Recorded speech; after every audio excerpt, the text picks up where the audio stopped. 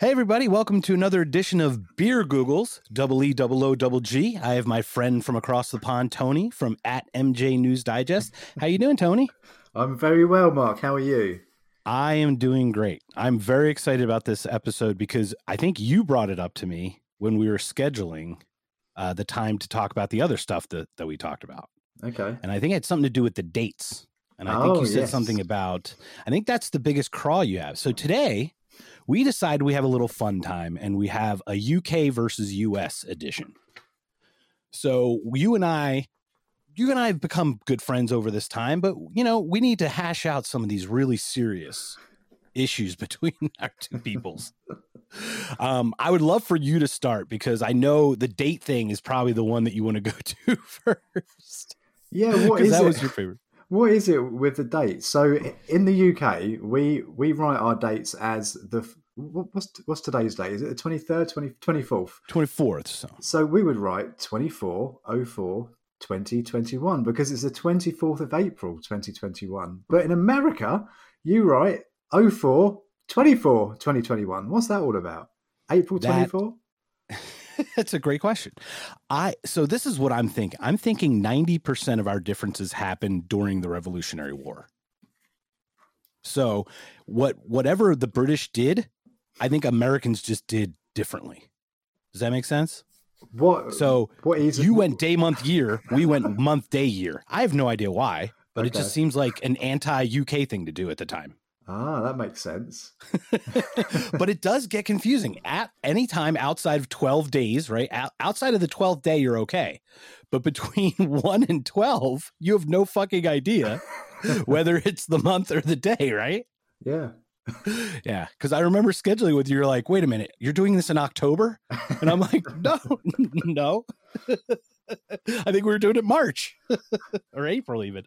So that was fun. I have one as well that's kind of like the same thing. Okay. So the one that I've always done is I watch sports. I used to be heavy into sports, but I don't watch it. I just watch it, for entertainment sporadically now. In the UK and Europe, the hosting team is always first. Okay. So let's see, Liverpool hosting Chelsea. So Liverpool is the home team. And they would be listed first on any European, actually pretty much global sporting events, except for in the U.S. In the U.S., it would be Chelsea at Liverpool. So Liverpool is always the second named team. So the host team is always second in the Americas or in the United States. So the host team is always second. Yeah. Oh. So it's always like L.A. at New York versus New York hosting LA. Okay. Why is that? So once again, I think it's one of these things where we just went anti. America did a lot of anti-Western world things. I mean, that's one of the weird kind of coolness things that was America at one point, was we kind of just did our own thing, right? Right. So what for good or bad, obviously. What has America got against United Kingdom? Why are you so anti? Well, you guys were ruling us, man. We've been around forever. You imperialist scum. No. Well, it's funny how close the United States and the UK are now. I mean, we're true brothers in a lot of senses. I mean, we have a little, probably slightly different political, but we have a lot of similar overlapping. Like Margaret Thatcher came up during the rise of Reagan, which are both kind of semi-conservative, right? Mm. And they kind of go through similar flows in that way. Does that kind of happen for you? Yeah, I see that. Yeah, I don't like talking about Margaret Thatcher. But... No, well, we only use it in reference, right? In context. We're not talking about the person or anything, just in the political climate.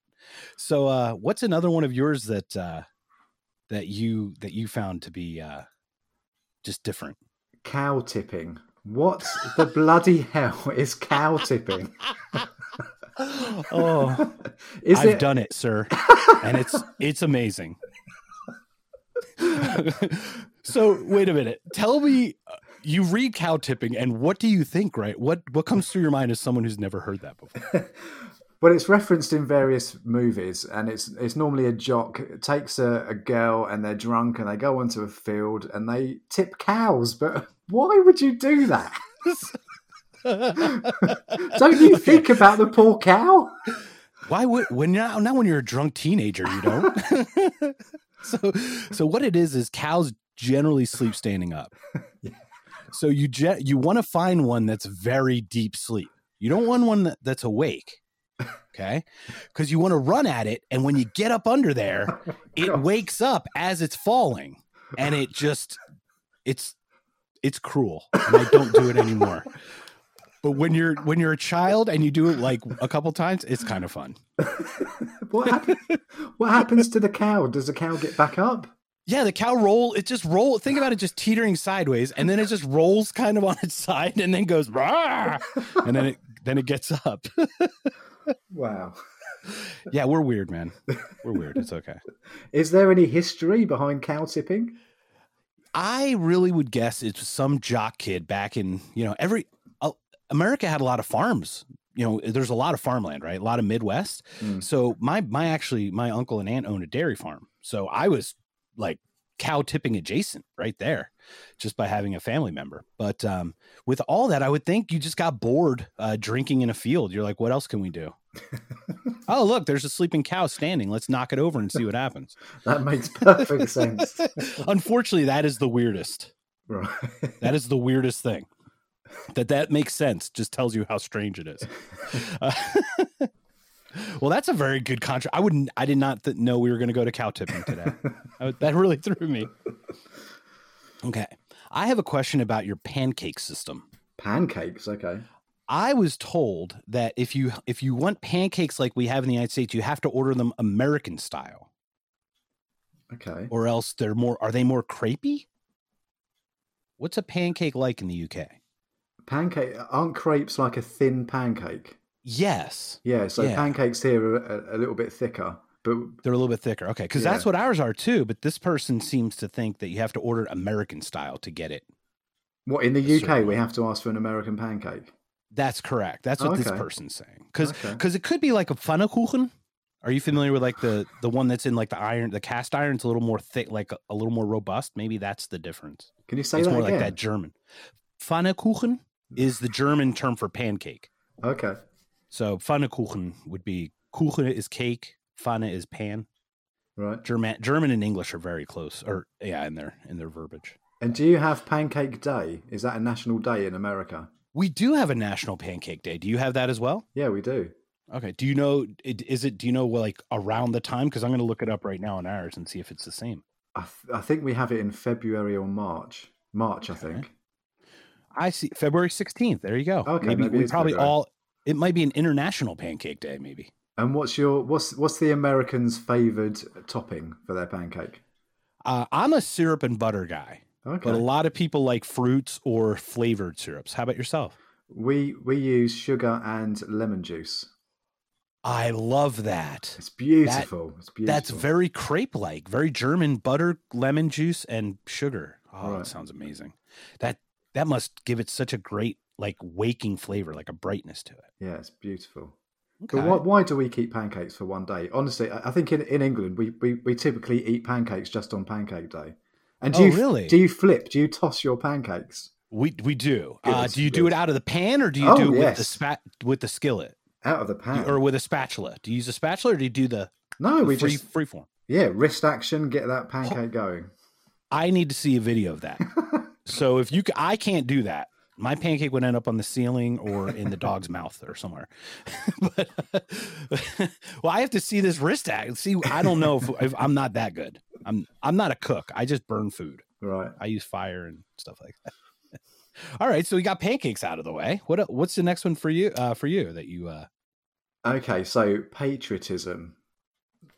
I don't understand the American patriotism, like flying a flag outside your home. Does every American have a flag flying outside their home? And if so, what is that all about?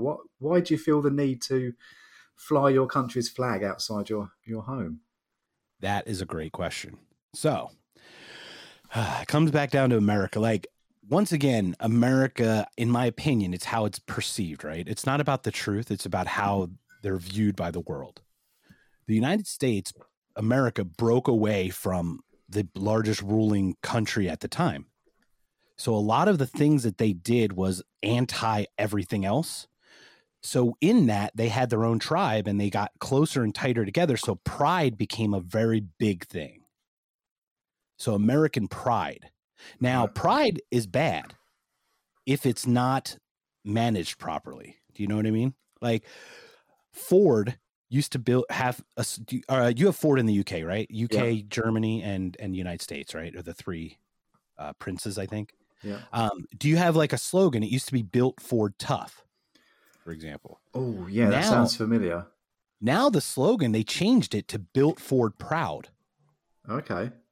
But pride doesn't make you a better product. It just makes you blind to your flaws more, I think. Right? Yeah. So it's easy to put out a shit product and say you're proud of it, right? Than to actually make a good quality product. So in America, that's the pride that we have. No, not everybody flies flags out. Now, you will see more people who don't wear masks and who vote for orange-skinned, red-haired people. They'll fly more flags. And the people who burn down courthouses and go the other way, they don't fly flags as much. Okay. So that's a misconception then. Yeah, we kind of feel that everyone in the US flies flags outside their homes. I do not. And I love America for the concept of what it has. I don't like the nationalism that goes along with it because I think it closes our mind and closes our eyes to other options that we could have, if that makes sense. Yeah. But yeah, there is a pride there. I mean, if you drive down like Podunkville, USA, Midwest town in Nebraska, you might see more flags than not, for sure. But it's not everywhere, and certainly not in the cities. You don't see it in the urban areas as much. Yeah. So yeah, it's something that's completely alien to us. I don't think I've ever seen anyone in the UK flying the flag. If England are playing football, then maybe we'll have the England flag up, during the match. But you know what I feel like you have, though? I feel like you have, instead of having UK pride, you have your town pride. Like I'm a Liverpool guy. I'm a Manchester, with their sports, right? Yeah, similar to the sport thing where like I'm a Manchester guy or something like that. I don't know. I'm, once again, I'm foreign to your world. So I have a question. Okay. Do you have anything that you eat that's called fries? Yes. Fries. Okay. Oh, hold on. What are fries? Well, fries in the UK. Fries are different to what you think fries are. Correct. Because we have fries. Our fries are your chips. Yes. And our chips are your crisps. Yes. So what are fries in the UK? Fries in the UK are chips. Okay. We have something called scampi fries, which are a crisp type delicacy, which are like scampi wrapped in some kind of batter. They're called scampi fries. We can get fries from McDonald's, but why do you call chips fries? I kind of get it because fries are fried, chips are fried, but chips are like potato chips. Yeah. So what we call potato chip, it's like a chip off the old block, like a little chip. So a little slice would be like a chip. But that's your version of crisps. That's our version of crisps, because you call them crisps because they have a more crispy texture than a fry would, right? Than a because they're crisp delicious. Yeah, they're lovely. Right. And now you call them chips. So I've always been confused about that one. But I love it. Chips and crisps are fries, and crisps are chips and chips are fries, right? And what about French fries? Do you have French fries? Yeah, we just call them fries. So anything, whenever we say I'd like fries with that, it's always French fries, always sliced in those, vertical potato sticky kind of things. There might be wider or thinner than others, but they're all the same kind of shape. So we have French fries here, but French fries are typically very thin chips or fries for you.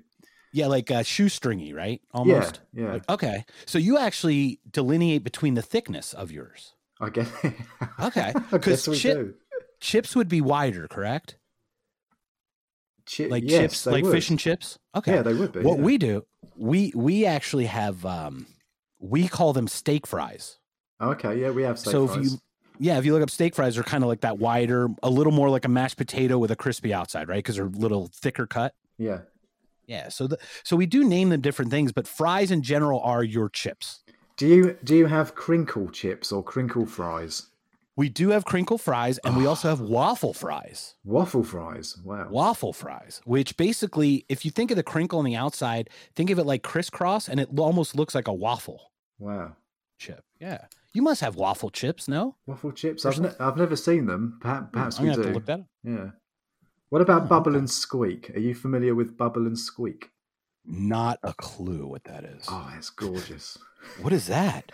It's basically leftovers from the evening before, and you mix it all in with like mashed potato and cabbage and onion and fry it up. It's gorgeous. Bubble okay. So it's almost like you just take everything out of your refrigerator, right? Throw it together. I guess like a leftover night. Yeah, we do that. We do like a leftover night where you just kind of mishmash it all together. Okay. It almost sounds like a shepherd's pie-ish kind of thing. Oh no, shepherd's pie is completely different. What's your shepherd's pie? Well, it's like isn't it like mashed potatoes with meat with some kind of protein and vegetables and onions and everything all kind of baked in like a dish. Thing? Yeah, so we have a cottage pie or a shepherd's pie. So they're both the same, but a cottage pie is made with beef mince and a shepherd's pie is made with lamb mince. Ah, so it's a beef versus lamb thing.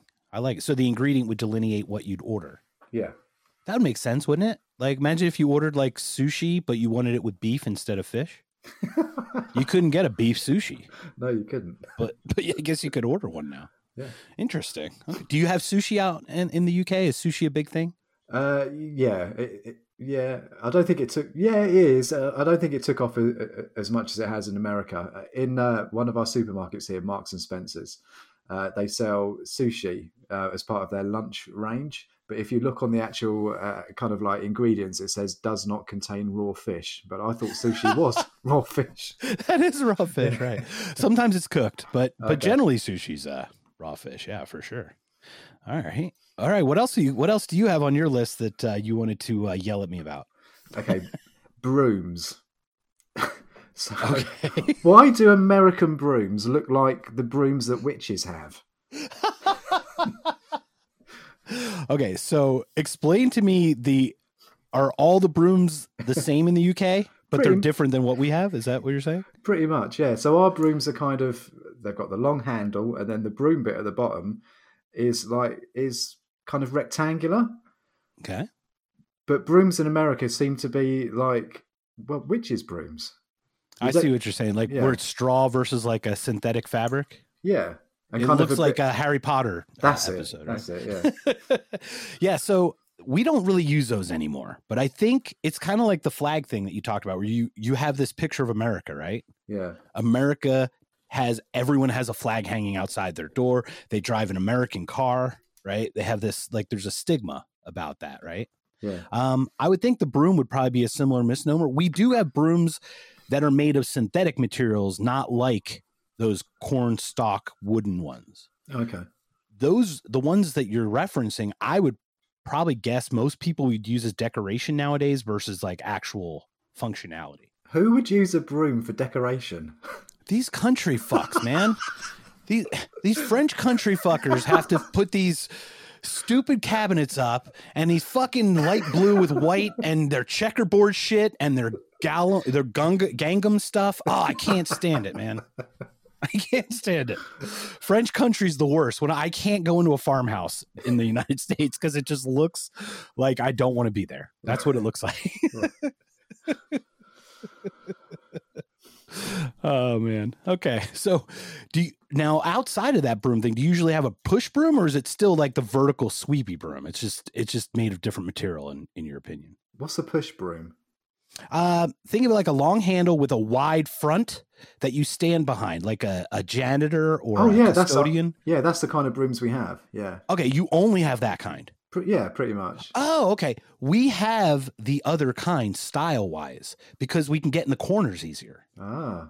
See, that makes sense. That makes sense. Yes. So we need to have it almost has like a little tapered edge on it. Like it's almost like a paint, like we're edging and you kind of get in the corners with the tip. Right. So over time, one of the sides, usually the longest tip part is like all scrunchy and all frayed up because that's what we use the most. So it kind of sounds then that perhaps the the kitchens in the UK, the corners of the kitchens are in a terrible state because we don't have the right brooms to sweep them out. I would guess so. They're full of crisps and chips all up in there in the corner. All right, sir. So COVID has happened. And what's interesting about COVID for me is that we used to give, okay, so we, Megsy and I dine out a lot. We like to eat. We like to experience food. So when we go, when we split the bill or something, they hand us the receipt or the bill, the tab, and we just give them the card, and they take the card into some back room, some gray area room, and then they come back out and it's split, and then we sign the paper. But we don't know what our card does between leaving the table and going to the back room. Why do you allow that to happen? That's a great question, because I'm noticing that in the UK, they don't take it, right? They walk to you with the little hand thing. Yeah, is that right? With the card reader, yeah. Thank you for COVID, because it's now what they do. So we're very much keeping a close eye on our cards now. So we used to never do that. So before COVID, did that happen before COVID or? Yeah, so absolutely. And I think it's starting to happen again now that it's loosening up a little bit. But before COVID, what would happen was they would give us the bill. We'd pull out our payment. We'd hand the server the payment. They would walk into the back, key it in, and then come back with a receipt that we would sign with our card. Wow. Yeah. So there's a couple minutes of very unsecure. How do you know that your card isn't being cloned when they're going into this dark, mysterious room? We have no idea. We just trust the system. I'm not going to lie. I never even thought about it until I read this today. Wow, you're too trusting. It's funny. I'm not a trusting guy generally. I'm generally pretty, conspiracy theory guy. Yeah, we pretty much keep our cards in our hand and just tap the little card reader, and that's it. That's amazing. See, that's really cool. Now, we just got the chip maybe a few years ago. Did you start with the chip a longer time ago than we did? Yeah, I think we've had it for quite a while. I always thought that was funny because it's when they talk about cloning the cards, like, well, if you have the one with the chip, I'm like, what if you stole the person's wallet? You have the chip. Yeah. It's like people check less. I found that since the chip, they don't check my ID as much as they used to. Okay. I always found check your ID. Yeah. Okay. You've never had your ID checked when you hand in your card? No. Oh my gosh. Just give them the card and that's it. Interesting. That's sometimes, well, it depends on where it is, but a lot of places like Las Vegas that has a lot of transient type, a lot of business people coming in and out. There's a lot of fraud there. So they always check your ID to your credit card to make sure the name's the same. How do they check the ID? Like what are they checking with? They ask for it. And if I have a driver's license or a state issued identification, it'll have my picture on it with my name, and they'll just look at the two. Wow. Yeah, we never have that. Okay. Wow, that's interesting. So here's one, sir, that we're going to get into, and I'm starting my little fisticuffs, but it's really not. It's really going to be fun. No guns, sir. Oh. You do not have any guns in the UK? No, there are guns in the UK, but we don't own guns, and we don't. Some people do own guns. We can get a license to own a gun, but so there is a personal ownership of firearms. Yeah, there is, but it's a lot more complicated than it is in America. And do you know the steps, or do you have a general idea that you can? Okay. No, I think from what I understand, if you have a gun, it has to be a certain type of gun, and it has to be like locked away. It certainly wouldn't be used for self-protection. Put it that way. Okay. Well, you know what? That's not okay. So it's really not for self-protection. It's really for like hunting or some other purpose. I think it has a purpose to it. Yeah, or maybe like a decorative purpose. But again, it would have to be kept in a locked cabinet. I know someone who owned a gun, and they would have, I think it was like yearly police checks where the police would come round to their place and make sure it was locked away securely and it wasn't being used for anything other than it should have been. That is very interesting. I really like some of that. I don't think that you can designate a purpose for every gun. Okay. But I do like the checks. Like, hey, are you keeping it away from children? Yeah. Is it loaded? Is it not loaded? Those types of things. So I like that. Okay. So it's not an anti-gun. It's just a very well-regulated gun ownership.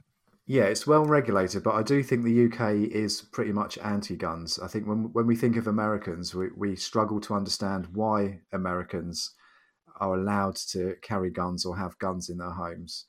And then when we see all these stories about the school shootings, and we typically blame the fact that America has this access to guns. Yeah.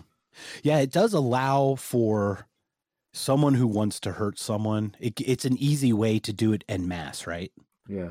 I'm weird about it because I'm American. I'm not going to lie. Part of the thing about America is, though, that final fight against like government corruption and everything. It's like the last check and balance. That's how a lot of Americans probably used to see it. Now it's more of like I think there's a pride to it, like we're America. We can do what we want. Yeah. But I think at one point I did believe in the purpose for that last check and balance, right? Because we're having some political changes here.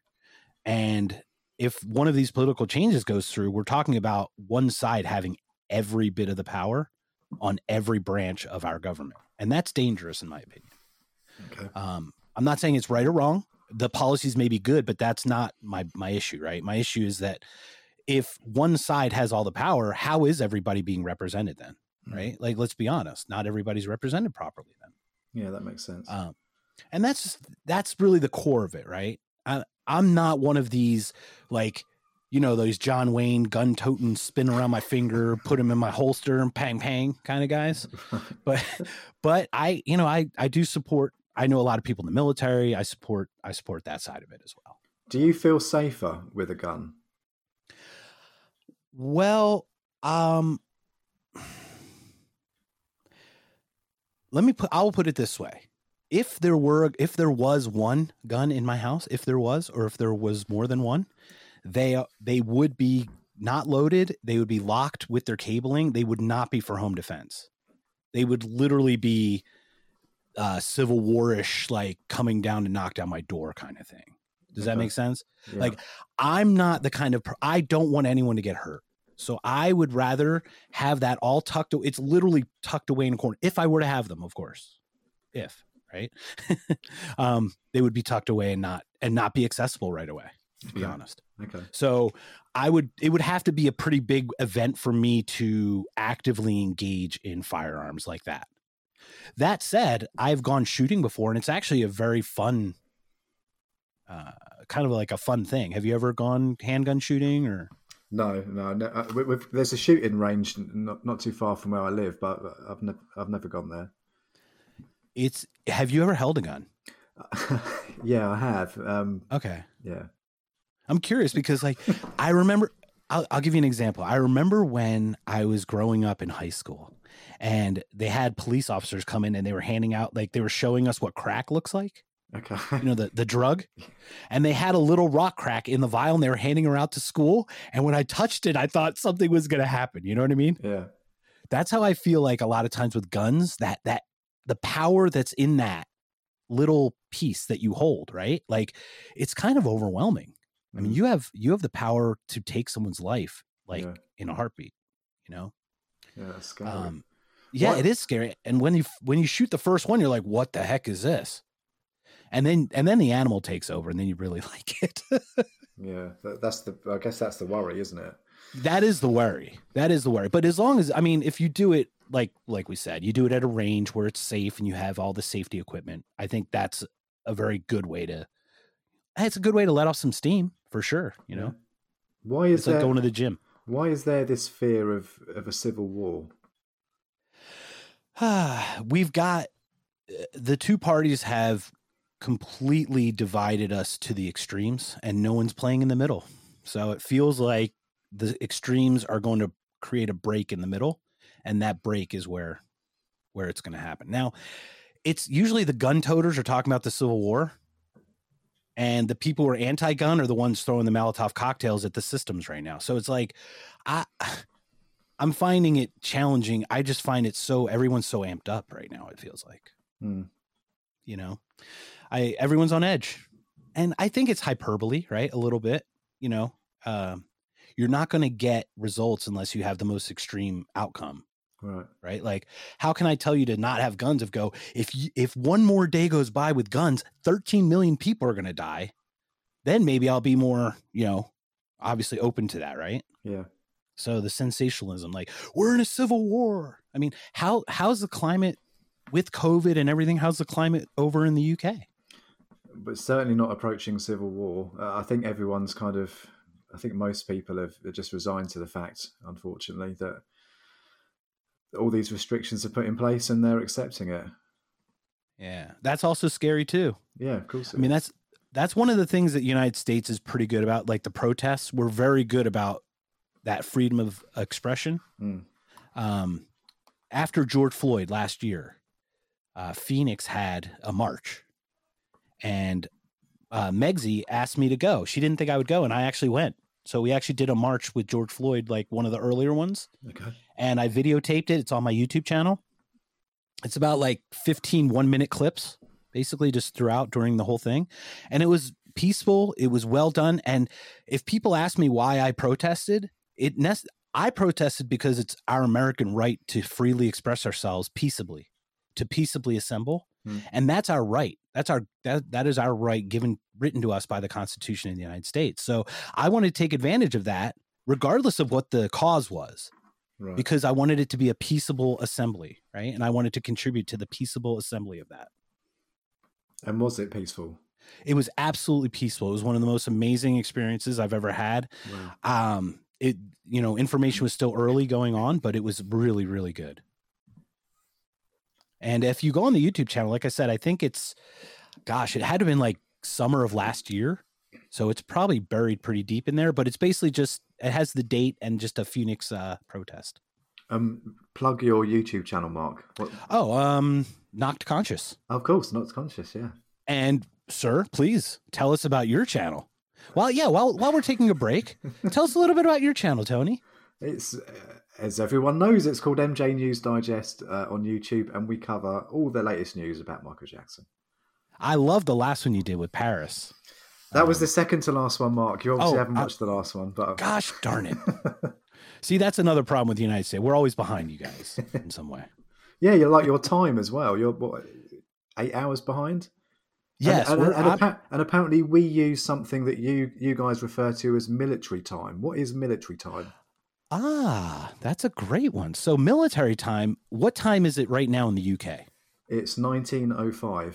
That is military time. Okay. So military time, instead of using just single digits, well, up to 12, right? Yeah. Using the just 12-hour system, 12 a.m. p.m., we'll go 12, 13 is 1 p.m., right? 14 is 2 p.m. Yeah. So military time is basically, you use military time, and we do not. We call that the 24-hour clock. Yes. Military time and the 24-hour clock are the same. Okay. Right. So when you hear like stupid military movies where they're like, 500 hours, that's 5 a.m., right? Because it's 500. So that's a good one. I like that. Mark, okay. What would you say? Yes. What would you say if I said to you, "You right, Mark?" What would be your response? Or what would you think if I was to say, "You right, Mark?" You all right, Mark? I would say, "How are you feeling?" And I would say, I'm good. How are you doing?" Okay. But what does that mean? Well, you see, in the UK, we kind of use, instead of saying hello, how are you, we'll just say, all right, kind of like a greeting. But as I was looking into like the differences between UK and America, it seemed that a lot of Americans have a bit of an issue with that. That if you ask an American if they're okay, it's more like a leading question rather than just a greeting. It is, yeah. Okay. So I think the hi would be our greeting. Okay. So yours is like, hi, all right? Is that kind of how you do it, like together? Or even drop the hi and just, all right. Okay. See, I think if you came at me with all right, I think I'd just give you a nod or be like, hey. But I think that whole thing, Americans love telling people what's wrong with them or what's going on around them. So any kind of opening to, are you okay or something, somebody will take that and just pry that little crack open. And they'll say, okay, my mom's sick, my dog just died, and I just got back from the doctor and that's not going, stuff like that. So I like that. It's interesting. I've never thought about it like that. Why are Americans so loud? Have you heard me, sir?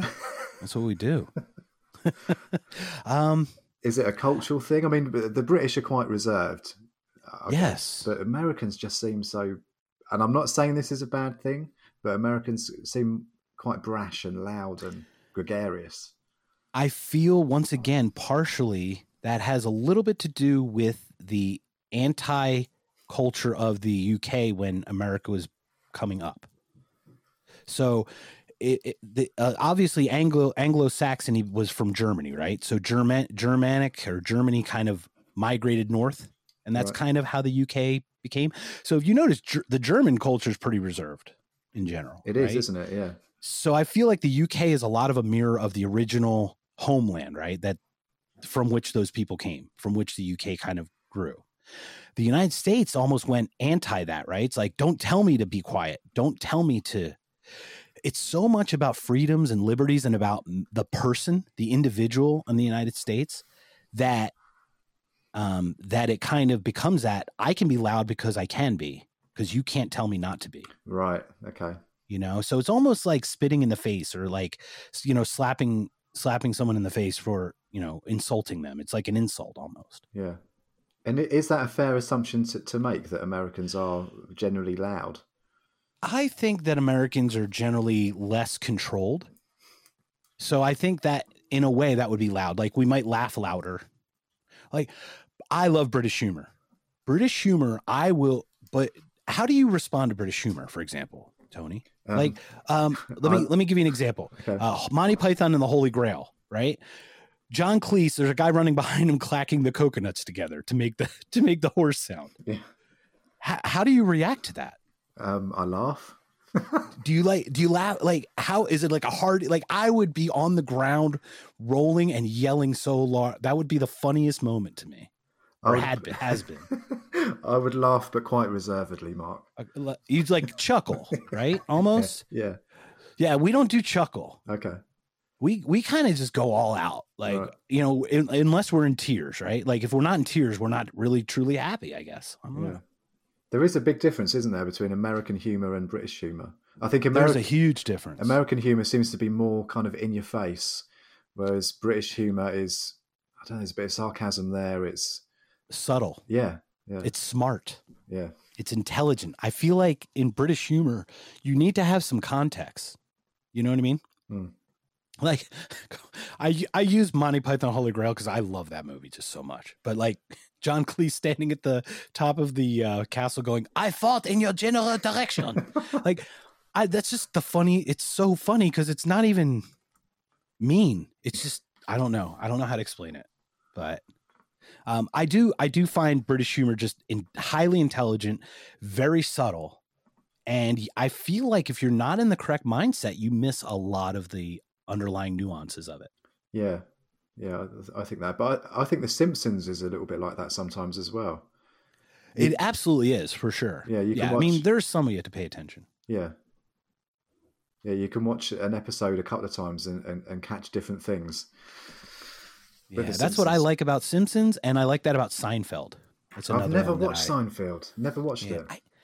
You know, it's funny because it's so dated in one way. Back in the 90s, when it was coming out, there weren't cell phones and there weren't pagers. There was no other real way of communicating outside of meet me here at 10 o'clock, right? Mm-hmm. So all of the problems that they have in that show tend to be miscommunications that would have been easily solved had someone had a cell phone. Right. So it's almost like a lot of people won't understand the humor nowadays because it's not they don't relate to it. Yeah. They can't relate to like, there's like a phone bank, you know what I mean? Like, a phone bank is like a bank of telephones. That doesn't exist anymore. I've never heard that before, a phone bank. Yeah, it would be like if there's like 5 or 6 payphones lined up next to each other, they'd call that a phone bank. Okay. Like a bank of phones, right? Like a row of phones. All right. So tell me about your biscuits. Oh, that's the next one on my list as well. Oh, good. Yes. Woohoo. Well, okay, then tell me about your biscuits. Well, I was going to ask you, why do you serve gravy with your biscuits? What is biscuits and gravy? Yeah, so biscuits to you are cookies, correct? They're a thin. Explain what a biscuit is, sir, please. Oh, there's so many different. I love biscuits. There's so many different kinds of biscuits. We have like our cookie biscuits that might be hard dough mixed with sugar and eggs and chocolate chips and maybe a bit of fruit. We have Garibaldi biscuits. What are those? Gary what? Garibaldi biscuits. They're thin, rectangular biscuits with, I think, sultanas inside. We have, there's so many. Jammy Dodgers, custard creams, digestives, rich teas. But they're normally very sweet and, just lovely. But I think in America, your biscuits are more savory. Is that right? That is correct. So your biscuit would basically be anything along our cookie line. Okay. So if you've ever had like Pepperidge Farm chessmen, they're like a shortbread. Do you know which one I'm talking about at all? Do you guys get that? No, Pepperidge Farm chessmen. Yeah, chessmen. So basically, Pepperidge Farm is this company that makes a bunch of little cookies. Okay. And what they do is it's a sugar cookie, but it has a chess piece printed on it, like a king or a pawn. Okay. So they're called chessmen. So when you open up the bag, it's a bunch of very British style biscuits, like in a rectangular shape. Right. And they would have a shape of one of the chess pieces on it. Wow. So we called them chessmen, and we'd bite around, And do you serve those with gravy? No, those are cookies. See, those are like your biscuits, right? So your biscuit is our cookie. Right. When it comes to biscuit, like breakfast biscuit, we actually is like more like a muffin. It's like a dough, and it's got more of a savory feel to it, and it's more like the shape of like a cupcake or a muffin shape almost. Wow. See, muffins. So it almost looks like a hockey puck, basically. Okay. And it's airy and a little dense because it's a little heavy, but it's good with eggs, and it's good with meat, and it's good with gravy. Wow. So it's much more of a savory, salty kind of thing versus a sweet thing. It sounds very similar to something here that we call dumplings. Do you have dumplings in America? We do have dumplings, but our dumplings are different than your dumplings. Okay. Our dumplings would be potato based. Okay. So we'd take like potato and we'd put them in a ball and we drop them in boiling water or something like that, or steam them. Okay. Those would be our type of dumplings. Or we do like the Asian dumpling with some kind of pasta shell. Oh yeah. And then tie them up at the top, or something, like a soup dumpling almost. Right. So we have that as well. Okay. That's a really good one about that. Do you have Jaffa cakes in America? I will say no, because I've not heard of that, but I don't want to sound stupid. So sure, I've had Jaffa cakes. No, I have not. No. There's a big debate, and it's been going on for years in the UK, whether Jaffa cakes are cakes or whether they're biscuits. So they're typically sold in the biscuit aisle. They're covered in chocolate, and they have like an orange jelly center on like I'm a looking sponge. at it right now. It looks gorgeous. amazing. Yeah. Would you say that's a biscuit or a cake? Yeah. So for us, we could call it like a filled cookie, but we might call it like a pastry of some sort. You know what I mean? It might be like a hybrid. Okay. So we could call it like a sweet pastry or a fruit pastry filled, chocolate dip pastry of some sort. Mm. It's kind of gray. That looks like it like touches a lot of different categories. Oh, they're beautiful.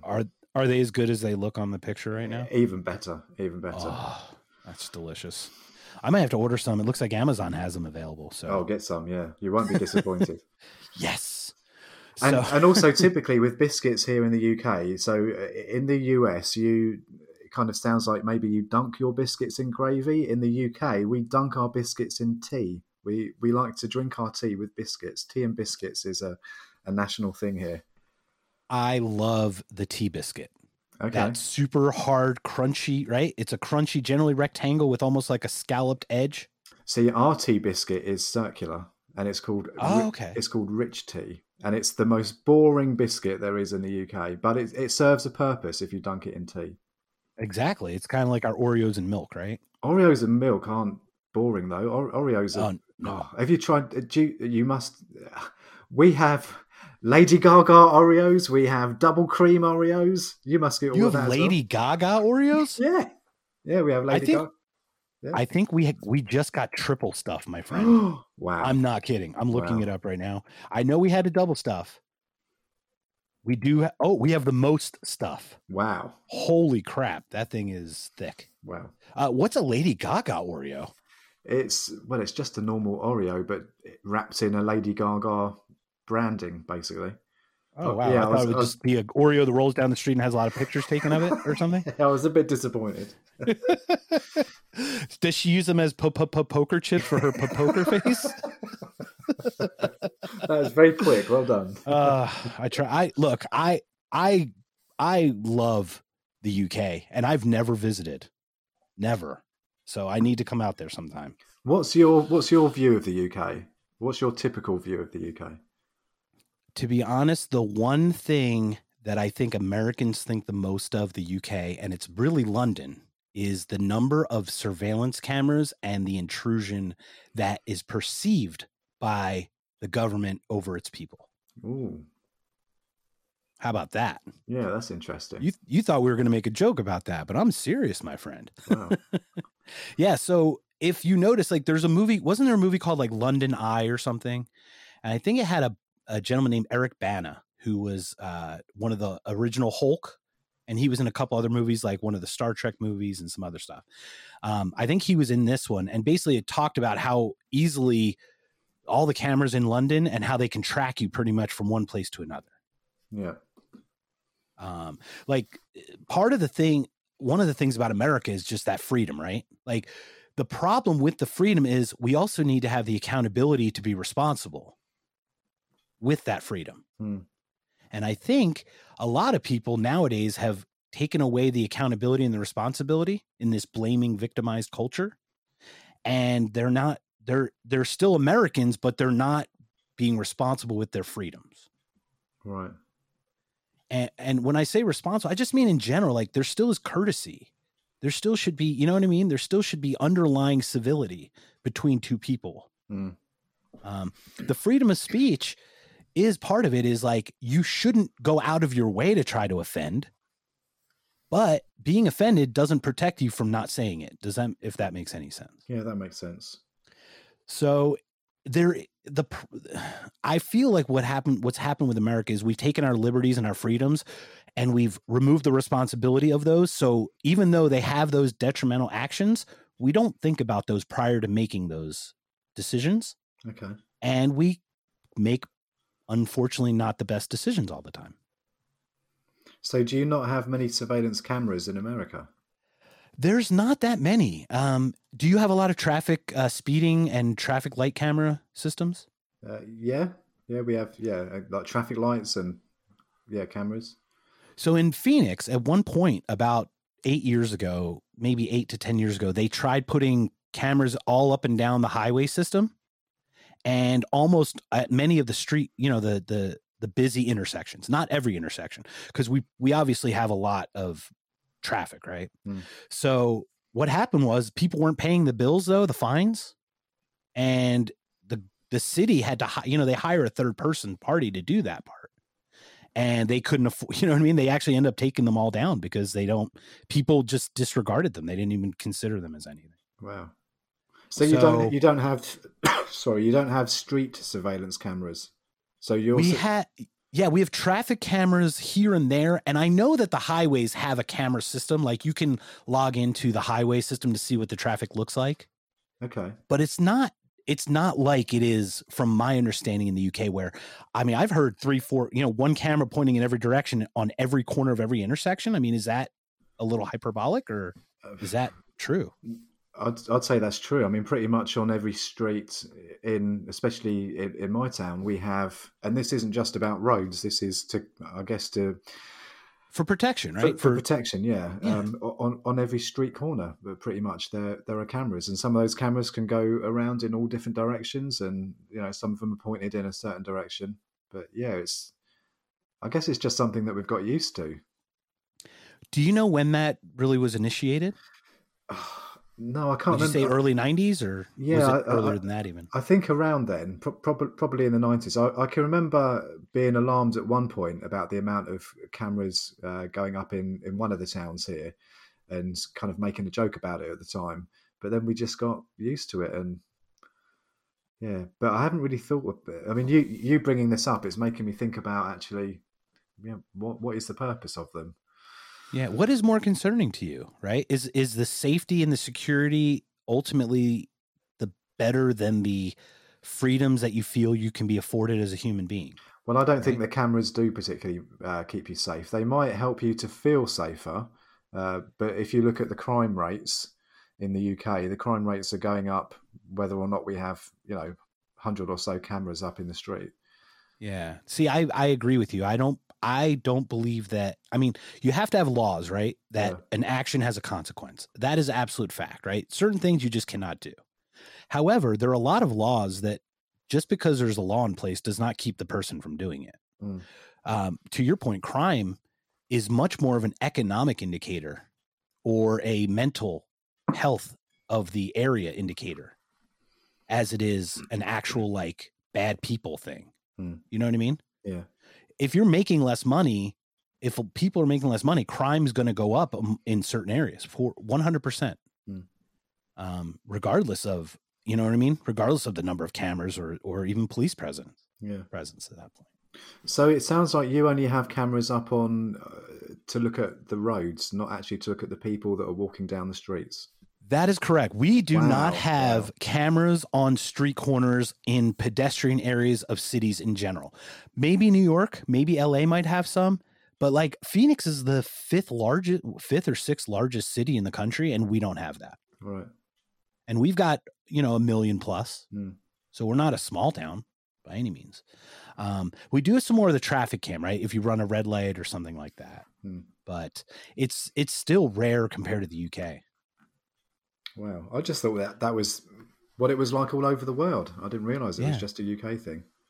I don't know if it's just a UK or if UK kind of shook it open for the rest of the world and they followed suit. But I feel like the UK was very instrumental in initiating that.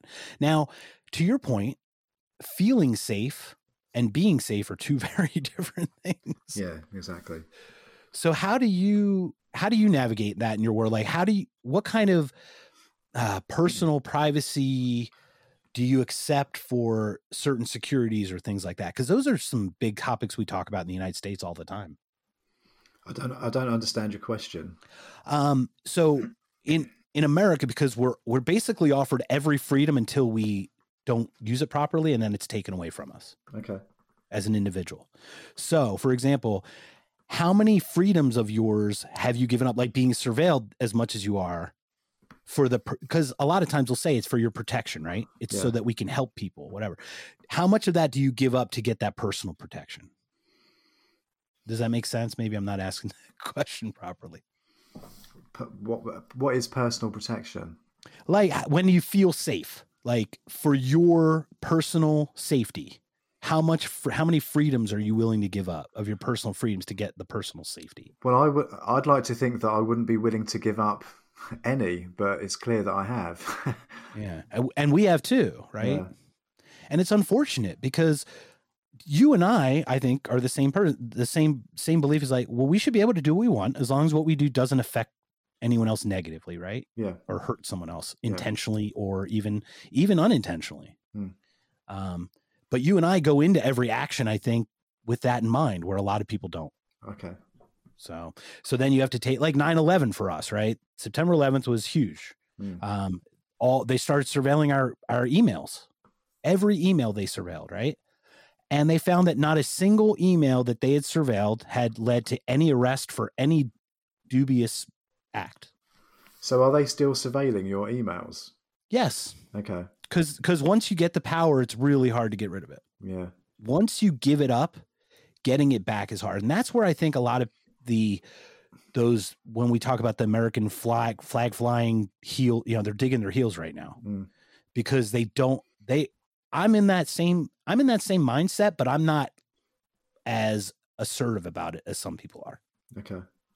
I do believe that once you give up certain freedoms, but the problem is I know that I'm a responsible person and I live in areas where I've seen people that are not responsible, and I don't know if that's a good thing to like let everyone kind of do what they want or regulate it, But say for example, if in Phoenix, all of a sudden, say you woke up tomorrow morning and you found that there was surveillance cameras on every street corner in Phoenix, how can you not give up your freedom? You haven't got a choice in that. Oh, you don't. It's done. Yeah, exactly. Yeah.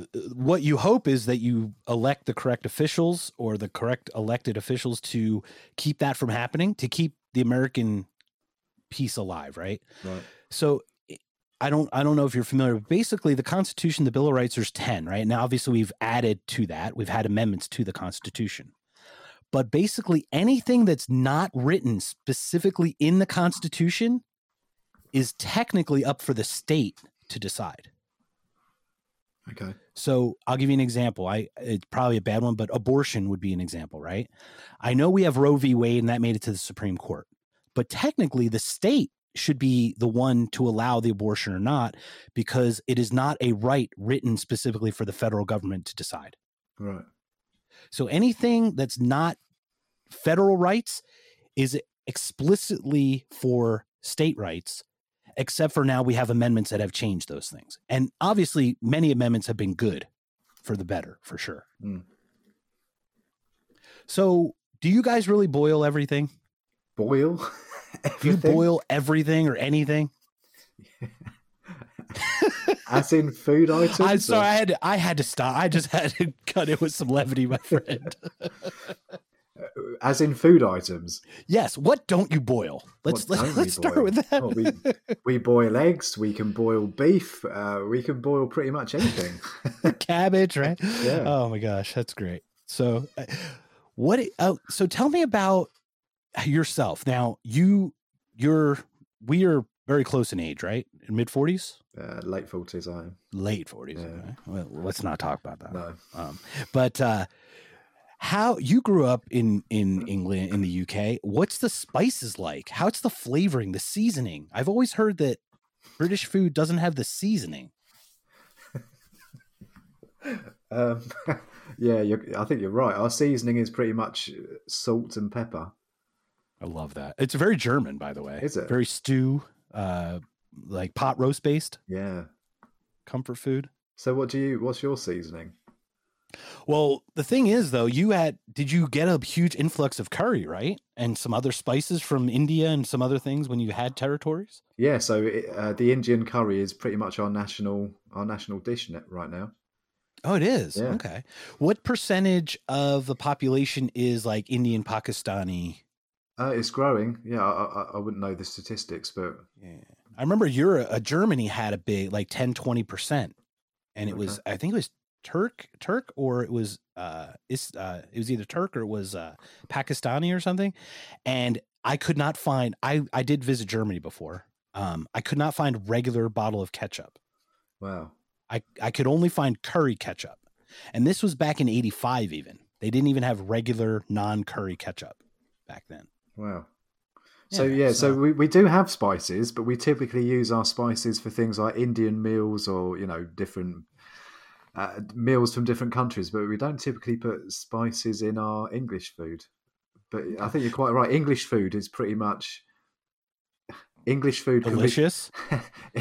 It is, but English food can be described by a color, and that color is beige. Beige. Yeah. That's true. When your plate is beige, right? It's the potatoes and gravy, the boiled meat in this case. Do you not boil your mince? We do. Oh, we certainly boil some things. I mean, we boil pork ribs or ribs generally before we put them on a grill or something like that. But then we grill them after. Okay. Yeah. It's not the complete preparation isn't boiled, for example. Right now I'm doing a crock pot brisket downstairs, my friend. What's a brisket? A brisket, it's a Jewish delicacy. So it's a big slab of meat. And I know. Yeah. You basically cook it really low and slow until it gets really tender and almost falls apart. And then you have to cut it against the grain. That's the only thing I know about it. Nice. And it tastes good. So and it's a long, slow process. So going back to tea, did you say you're a tea drinker? I am not. I'm a coffee guy. Okay, yeah. So we have this assumption that Americans all drink coffee, and whereas England, we drink tea. Yeah, tea, and I think that was another one of those like America thumbing the nose at the UK. Okay. Because tea had obviously come in from England, and then when we rebelled, we started growing coffee. Right. Have you ever? It was really just to be an anti-tea, I think, is really what it was. Have you ever had a cup of tea? I have. Okay. I have. How do you take your cup of tea? How do you have your cup? What goes into your cup of tea? I don't do cream, but I will do honey or honey and lemon. Okay. I do. How about yourself? It's always milk and honey. Milk. It is milk. Yeah, but typically in the UK, it's milk and sugar. Okay. Yeah, that would make sense. Milk and sugar. Yeah, I mean, if we have honey, I would always prefer honey as a sweetener over sugar, but It's the healthier option. it certainly is. Mark, if you came to the UK and you were invited to my palace, obviously everyone in the UK owns palaces and massive houses. Of course, yes. Of course. I mean, you're all royalty. Of course. What would, if I was to say to you, right, Mark, I'm going to serve you up some bangers and mash? What would you think you were going to be? The problem with this, it's my favorite fucking meal. Is it? So yeah, I know it. I order it whenever I can. Okay. But I know what it is, but I wouldn't know if I was just a typical American.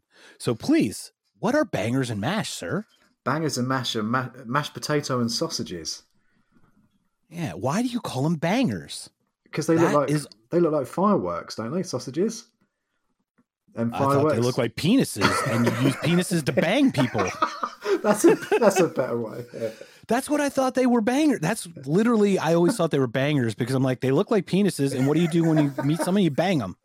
Because that's like our term for having sex is saying, I banged them. Oh, okay. So bangers and mash make total sense to me in that way. Right.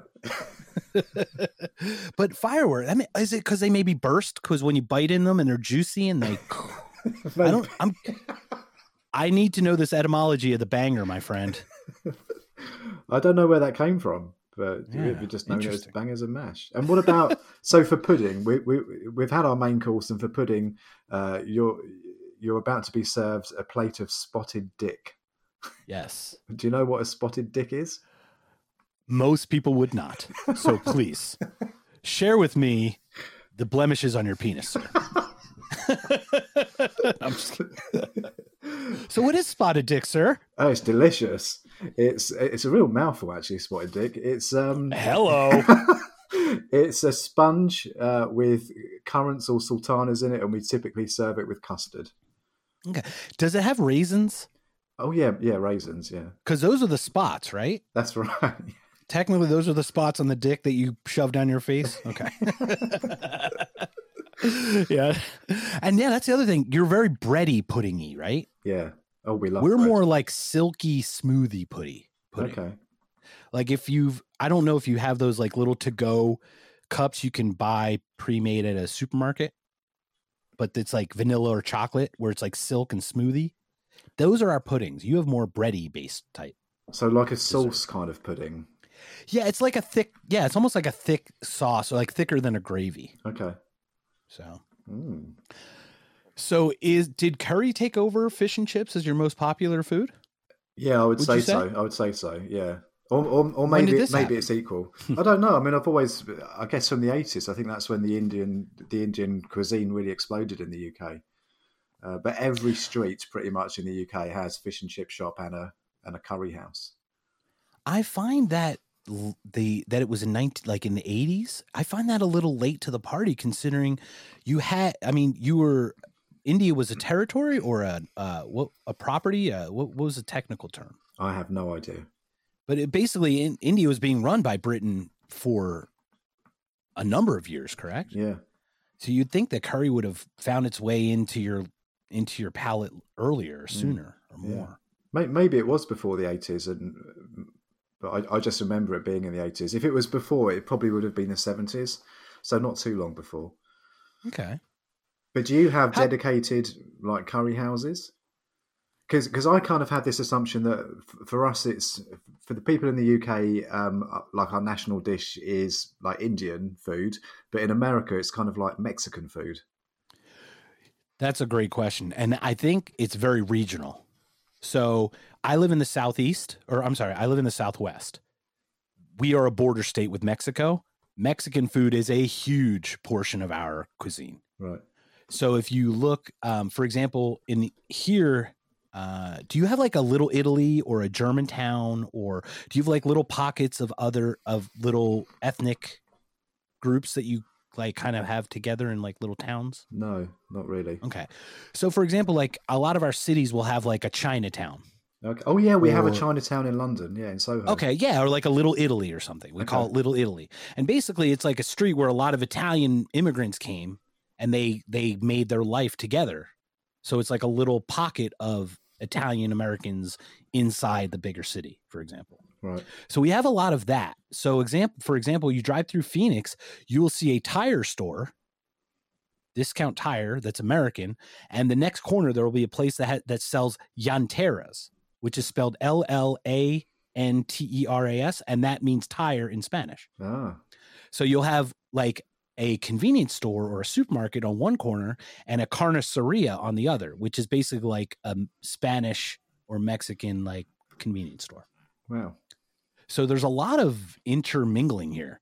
It's a lot more in the Southwest because I think the Southwest kept a lot of the culture when the people came and brought it over. Right. So my parents were German and they both met in Philadelphia area, but they both assimilated to America.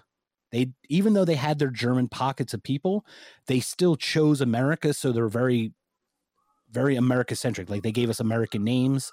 They had us speaking English. You know what I mean? Yeah. They made sure that we would assimilate very well with the culture. Right. And not every culture does that. A lot of cultures like to live in America, but be themselves. In their own that little can pocket. actually, yeah. And sometimes that can create some friction because it doesn't feel unity, right? Like what's great about America is the concept of all these different people coming together as one. But it's like we all feel like we're being pushed together, but we don't feel like we're one anymore. Right. You know what I mean? It's just a different mindset than it used to be. And that might come back around, right? I mean, I think cultural things go in waves. Yeah, everything comes back around. Yeah, so you guys don't lock your bikes? Did I hear this correctly? Don't lock our bikes. Do you lock your bikes? Yeah. Oh, okay. Because this article is really saying that you don't. Okay. In what context? They must be more trustworthy people that people aren't going to steal your transportation. Oh no, our transportation is stolen quite often.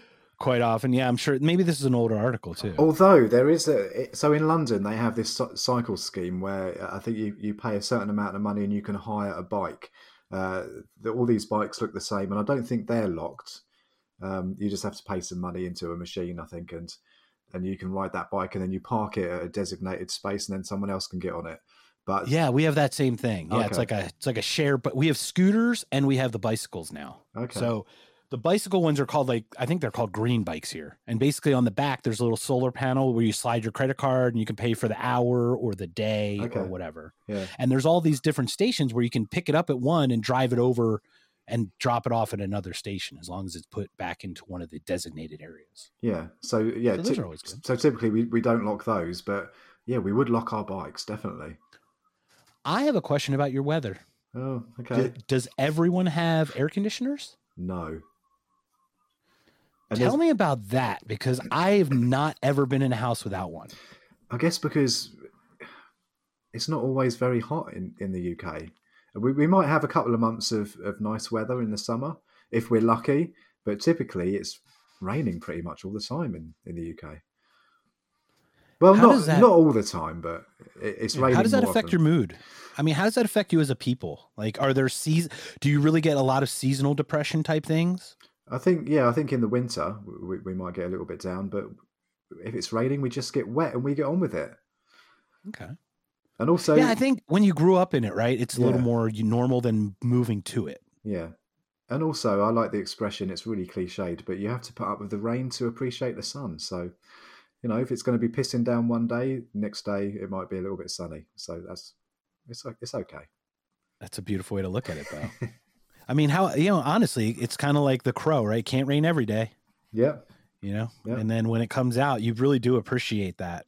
But it is a kind of a weird way to like rationalize it, though. It's like, well, you know, those 3 days of sunshine we really, really appreciate. Yeah. Now, for me, we have 320 days of sunshine. Wow.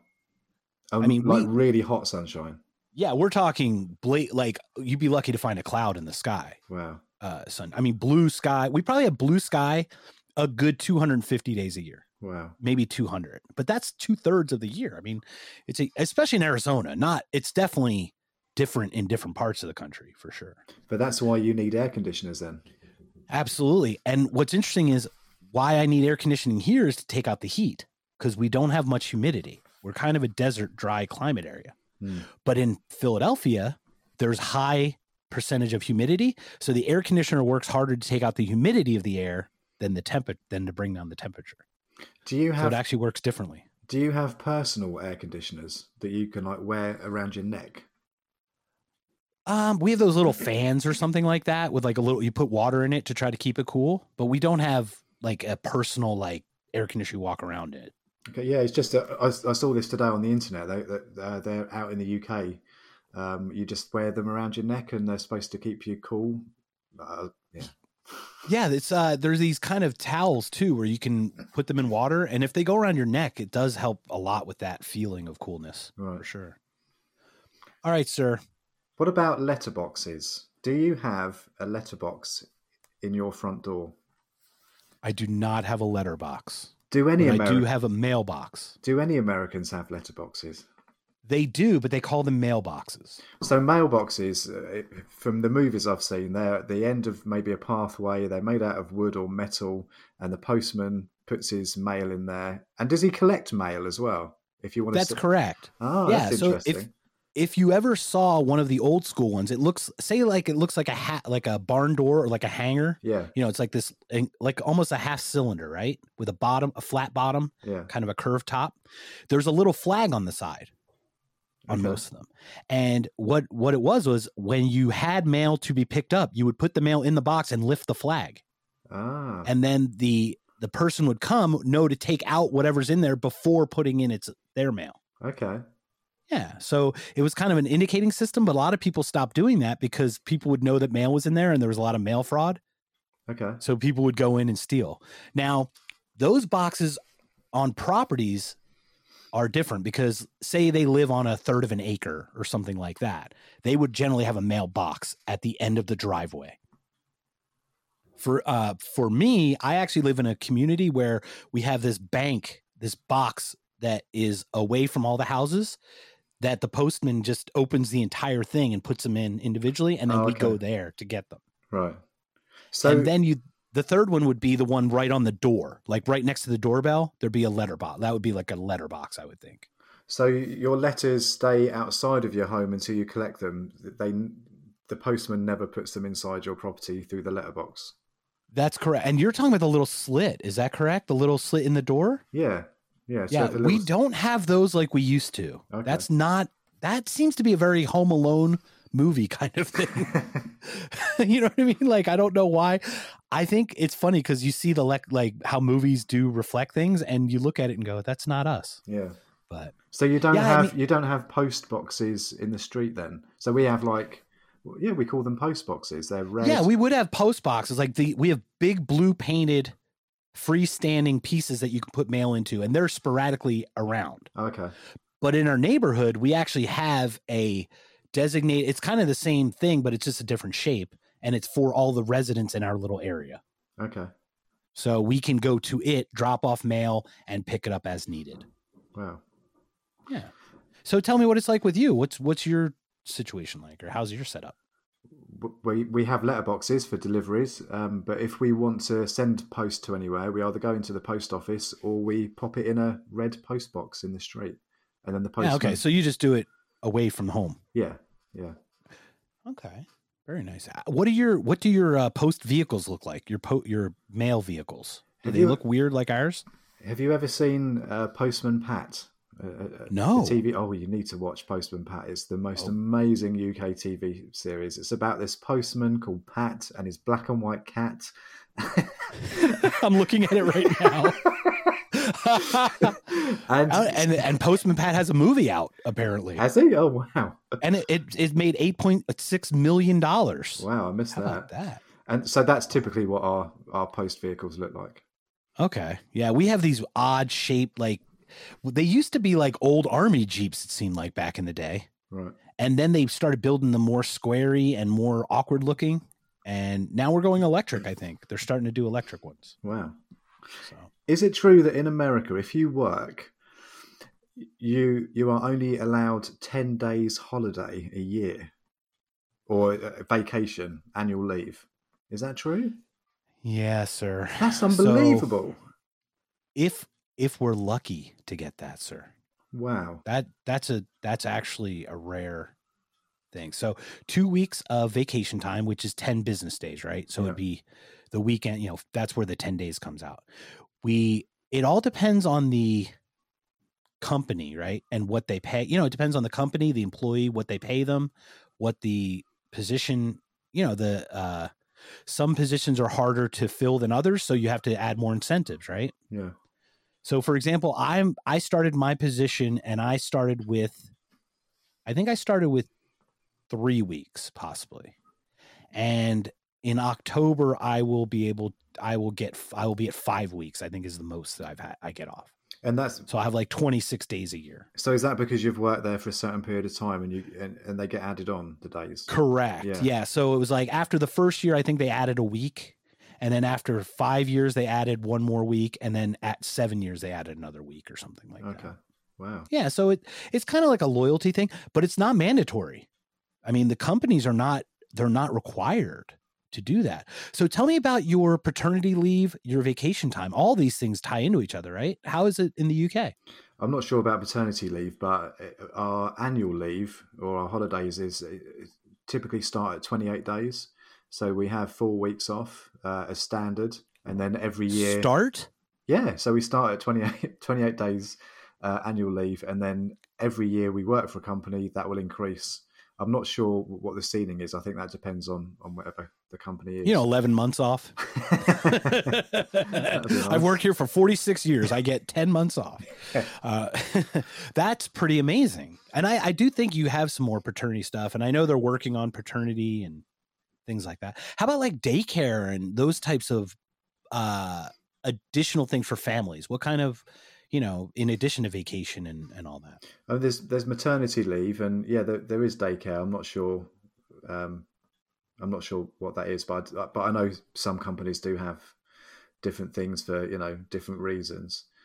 And also we have. What about your sick leave? Are you allowed to be sick? Are you paid for being sick? This is where they got really smart and really screwed us over, Tony. So instead of having sick days that must be taken every year and vacation days that can be stacked or added together and like they can accumulate over time, they put them together into one thing called PTO, which stands for personal time off. Okay. You can use the personal time off if you're not feeling well or if you're on vacation. So it does offer the flexibility of the type of thing you can do with it. But at the same point, it doesn't give you designated sick time. Right. So you're using technically vacation time. They put them together, but it's all part of the same pool. So really it's 10 days off regardless. It's not even vacation. Wow. That's harsh. Yeah. How's your setup? Do you have a handful of designated days that are for mental health or sick days, or? Yeah, we have sick days. I'm not sure if it's a designated amount of days, but we can self-certify ourselves. I think we're allowed up to either 7 or 10 days at a time, where we don't have to get a sick note from a doctor. But then anything over that, we go to a doctor and he signs us off. And sure. Yeah. Typically you're paid, I think depends on the company, but you could be on full pay for 3 months off, and then after 3 months it would go down to half pay. But some companies also have something called duvet days. So if you decide one morning that you don't want to go into work, you just phone up and say, I'm having a duvet day, and that's okay. You don't have to come in. That really addresses some mental health stuff. Yeah, it's a good idea. Unfortunately, the company I work for doesn't allow duvet days, but okay. Well, it's not always perfect, right? No. But that would be great. I mean, imagine you're having a rough day and you could just call and be like, duvet. Yeah. It's like Mulligan, right? Like, call me out. I'm out. I'm good. Yeah. So I do have a question. When you contact your work and tell them that you're not going to be in, what do you call that? What is there a phrase? Like, we say call in or call out? We would phone our boss. We would just say, Yeah, we'd phoned in or something. Yeah, phone them up. Phone them up. That's what we'd say. Phone them up. Okay, interesting. So we've always had a little thing in the United States because it's very regional. A lot of our verbiage is regional. So I was working at a company. I was a manager at a company, and I was starting the morning day, and I had the meeting in the morning. And I'm like, "Hey, everybody, welcome." You're trying to cheer everybody up and get everybody started. And somebody goes to me. They go, "Oh, John called in." Ah. And I look at them, and I sat there, and it's quiet, and no one's saying anything. And I don't say anything. I look at the person. I go, "What did John have to say when they called in?" And they're like, "Oh, that he won't be able to work." I'm like, "Oh, so he called out." Oh, So okay. we got into this huge, like, not argument, obviously, but like a fun little thing of calling in versus calling out. Because I'm like, well, we call in, but you're telling them you're going to be out. So we just say call out. Oh, okay. That makes But sense. when someone to me calls in, I'm like, well, what do they have to share with us? What information do they want to share? So it is a little different in verbiage there. What do Americans refer to as fags? In England, we have an assumption that Americans, it's a kind of like a slang word for gays. Yes. Okay, actually, matter of fact, it's not cigarettes like you say. Yeah, so in England, it's cigarettes. So in England, very often we might say, "Can I bum a fag?" And can I bum a fag means can I have a fag? But I guess in America, that would mean something completely different. Well, I don't know if you want a fag's bum. No, I'm just kidding. I'm just kidding. No, but it is interesting, and I wondered about that one because there's a faggot of sticks, right? Is a bundle of sticks, right? I've never heard that before. Faggot of sticks. Oh, okay. I think in America, a faggot of sticks is like a bundle of sticks.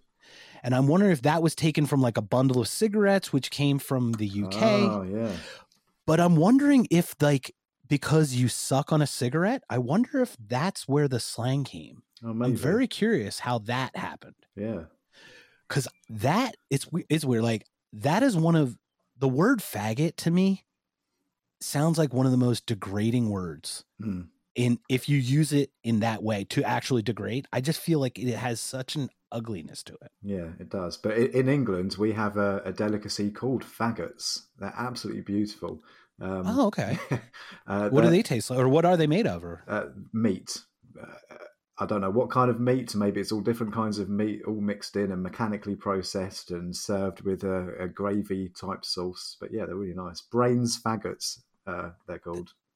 That sounds amazing. I'm gonna have to try that. Yeah. So, where do you know where that came from? Where fag came from for the cigarette? No idea. No idea. And I'm wondering if there was a term that was before it was a cigarette. Maybe it was like a faget or something, or some French term. Yeah, maybe. And then it just got truncated or something. Yeah, there has to be some kind of common sense thing there. Yeah. So how about petrol? Petrol. You put petrol in your car, right? We do. What do you put in your cars? We put gas in our car. Gas? Gas. Okay, so gas is... So gas is both me farting and putting liquid in my car. So gas is liquid? Yeah, gasoline is really the gasoline. term, Okay, but we call it gas. We actually shorten it to gas, but you're petroleum, right? Yeah. So you shorten it to petrol. Yeah. Yeah, and it's sold by the liter, which is basically our quart. Okay. We sell it by the gallon. So beyond the metric system, we don't even need to go into that because we know we're all over the place there. But Thanksgiving. What is? We don't have Thanksgiving here. I like the idea of it, but what is it? Yeah, so before we raped the Native Americans of America, we got together and had a meal with them, allegedly. Oh. I think it's a fake thing. I don't think everybody got to. I think that people did get together and then they just put a thing on it. I don't. But why would you? The whole first Thanksgiving thing just sounds weird to me, but I love the idea. Why would you have it so close to Christmas as well? It kind of doesn't it dilute Christmas? Yeah, that's a good question. And I've looked at our holiday system. How many holidays would you say you have in a year? Ooh. And how are they spread out? We have quite a few. So we have like bank holidays as well. They're typically a Friday or a Monday that we can have off and we're paid. I don't know how many we have over the year. So if we're going to start, we start with New Year's Day, right? Yeah. And it seems to be that from Halloween to New Year's is like very close for us. So we have Halloween, Thanksgiving, Christmas, New Year's, all very close, right? Within like a 2-month period. And then it kind of spreads out. We do have a President's Day in January. We also have an MLK, Martin Luther King Day. Okay. And then we have like an Arbor Day or Memorial Day, and then Labor Day and some other ones that are sprinkled in. But you're right. It is weird that Thanksgiving is so close, but I think when the fall and the winter, I think it is about being together. So maybe they did it as a purpose for the seasonal change for everyone to kind of stay together. So is Halloween is it a national holiday in America? Halloween is very large here, and I heard it's not so big in the UK. Is that right? Yeah, not really. Okay. Yeah, we get dressed up. I mean, even the adults get dressed up. Right. So it's our way to, whenever I affectionately say it with women, it's the ability to be a slutty insert career here. So like you can be a slutty nurse or a slutty teacher or a slutty pediatrician or whatever you want to be. Yeah. As long as it's got slutty in front of it, I'm good. So it is. That sounded serious, and I didn't mean that serious at all. So if you were to have a slutty Thanksgiving, you would typically have a Thanksgiving meal. And oh no! I'm saying for Halloween they get dressed up as slutty characters. I apologize. Oh no, I know. I was just trying to. Okay. I was trying to make the word Thanksgiving sound a little bit more exotic by putting the word slutty in front of it. I like it. Slutty Thanksgiving sounds like someone's getting and someone's giving and someone's thanking, right? Yeah, that's not a and bad someone's way to do it. spanking. Oh, I like it. So typically during your Thanksgiving, you would have a Thanksgiving meal. Now in the UK, we have, I guess, the equivalent of a Thanksgiving meal every week. We have our roast dinner on a Sunday every week. Do you have a roast dinner every week, or do you just save that for Thanksgiving? We do not have that is not a traditional thing for Americans to get together anymore once a week. Okay. I think it used to be very heavy in with when the family was not working, everyone was working and everyone was closer together. We had a lot of that, but in the United States, you're working young and you're getting away from like that family dynamic earlier. And yeah, dinners together are very rare nowadays that I know. Yeah. I would think if you had a young child, you'd have more family type dinners because you'd kind of work it around that. But for most people, we just kind of Megsy and I don't even eat the same meal usually. Right. Wow. So tell me about your car. Tell me parts on your car and I will tell you or try to guess the equivalent in the United States. I don't own a car. That's right. Yeah, I can't drive. I've never learned how to drive. Oh my! How does that work with the licensing system? It must not be as big a thing as it is in the United States. I just don't have to drive. Yeah, I just don't have a license. And do a lot of people in the UK not drive? No, I think it's more typical to drive. Okay, it is more typical still. Yeah, okay. Yeah, there's a personal freedom in America. They tie the car to that. It's like their home away from home. Okay. So they can sing, they can blast the radio as loud as they want and sing, and it's like their little sanctuary. You know what I mean? Yeah. So you notice a lot of people don't like to commute. A lot of people drive their own vehicles because they like their own time. Yeah, that makes sense. It's not a good thing for the environment, but it definitely is a cultural thing. And I think the reason why I haven't driven is because most of my jobs, I guess, have been pretty local. So I've had no real desire to get, to drive. Yeah. Although the independence is quite appealing, I must admit. Yeah, according to this, walking is a national pastime. I just looked at this. What, in England? In England? That's what it says. Yeah, we love to walk in England. That's beautiful. You must be a healthy people more than unhealthy, no? No, we eat fish and chips, spotted dick, and so you make up for it. Yeah. You have to walk it off is basically what you have to. That's it. All right, Tony, do we have any other things before we call this one a day? No, I think that's it, Mark. Well, thank you so much for joining. This has been fun. Yeah, thanks, Mark. The invite's always open. You and I are going to talk myriad more times about some heavy subjects, I'm sure. So anytime you feel that you want to talk, feel free to shoot me a message and we'll get something together. Cheers. Thanks, Mark. I really enjoyed it. Is there anything else you'd like to share? Would you like to tell us a little bit about your other projects, your MJ News Digest? Tell me all your particulars, how to get a hold of you, and how we can make this a better communication, more of a fun relationship. So Twitter, MJ News Digest, YouTube, MJ News Digest, and Gmail, MJ News Digest. Just reach out if anyone wants to. Excellent. And I'm not going to tip you for this. Okay. By the way, because I heard that you don't tip for shit. Yeah. Don't you guys have to tip? No, that's the funny thing. Do you put the mandatory 18% on or something like that? No. Oh, okay. So Germany, I think, does a mandatory 18% on bills. That's a lot, 18%. It is. Well, we're told to tip 20%. Wow. So whenever we have a bill and it's $50, it's an extra $10 generally. So that's a big thing for us. But I understand with the pub lifestyle that UK never really got into tipping. We don't typically tip in pubs. We might do in restaurants. Okay. But normally it's just a bit of loose change. That is so interesting. But I think you also pay your people, your staffers, more per hour. Yeah, I think so. If it's a tipped occupation in the United States, I think they can only pay them like $2 and change an hour. Wow. It's very low. $2 an hour? Yeah, but you make up for it with the tips. Okay. You really do. I mean, there are people that take home $300-$400 in tips a night. Wow. It's a very tip-centric kind of country, I think. Tip-centric, I like that. Tip-centric. Well, Tony, thank you again. Cheers. Thanks for joining us. This has been another episode of the Beer Googles, EEOOGG. Please rate, review, subscribe, follow, and thank you again, and I hope you have a great day. Take care, everybody.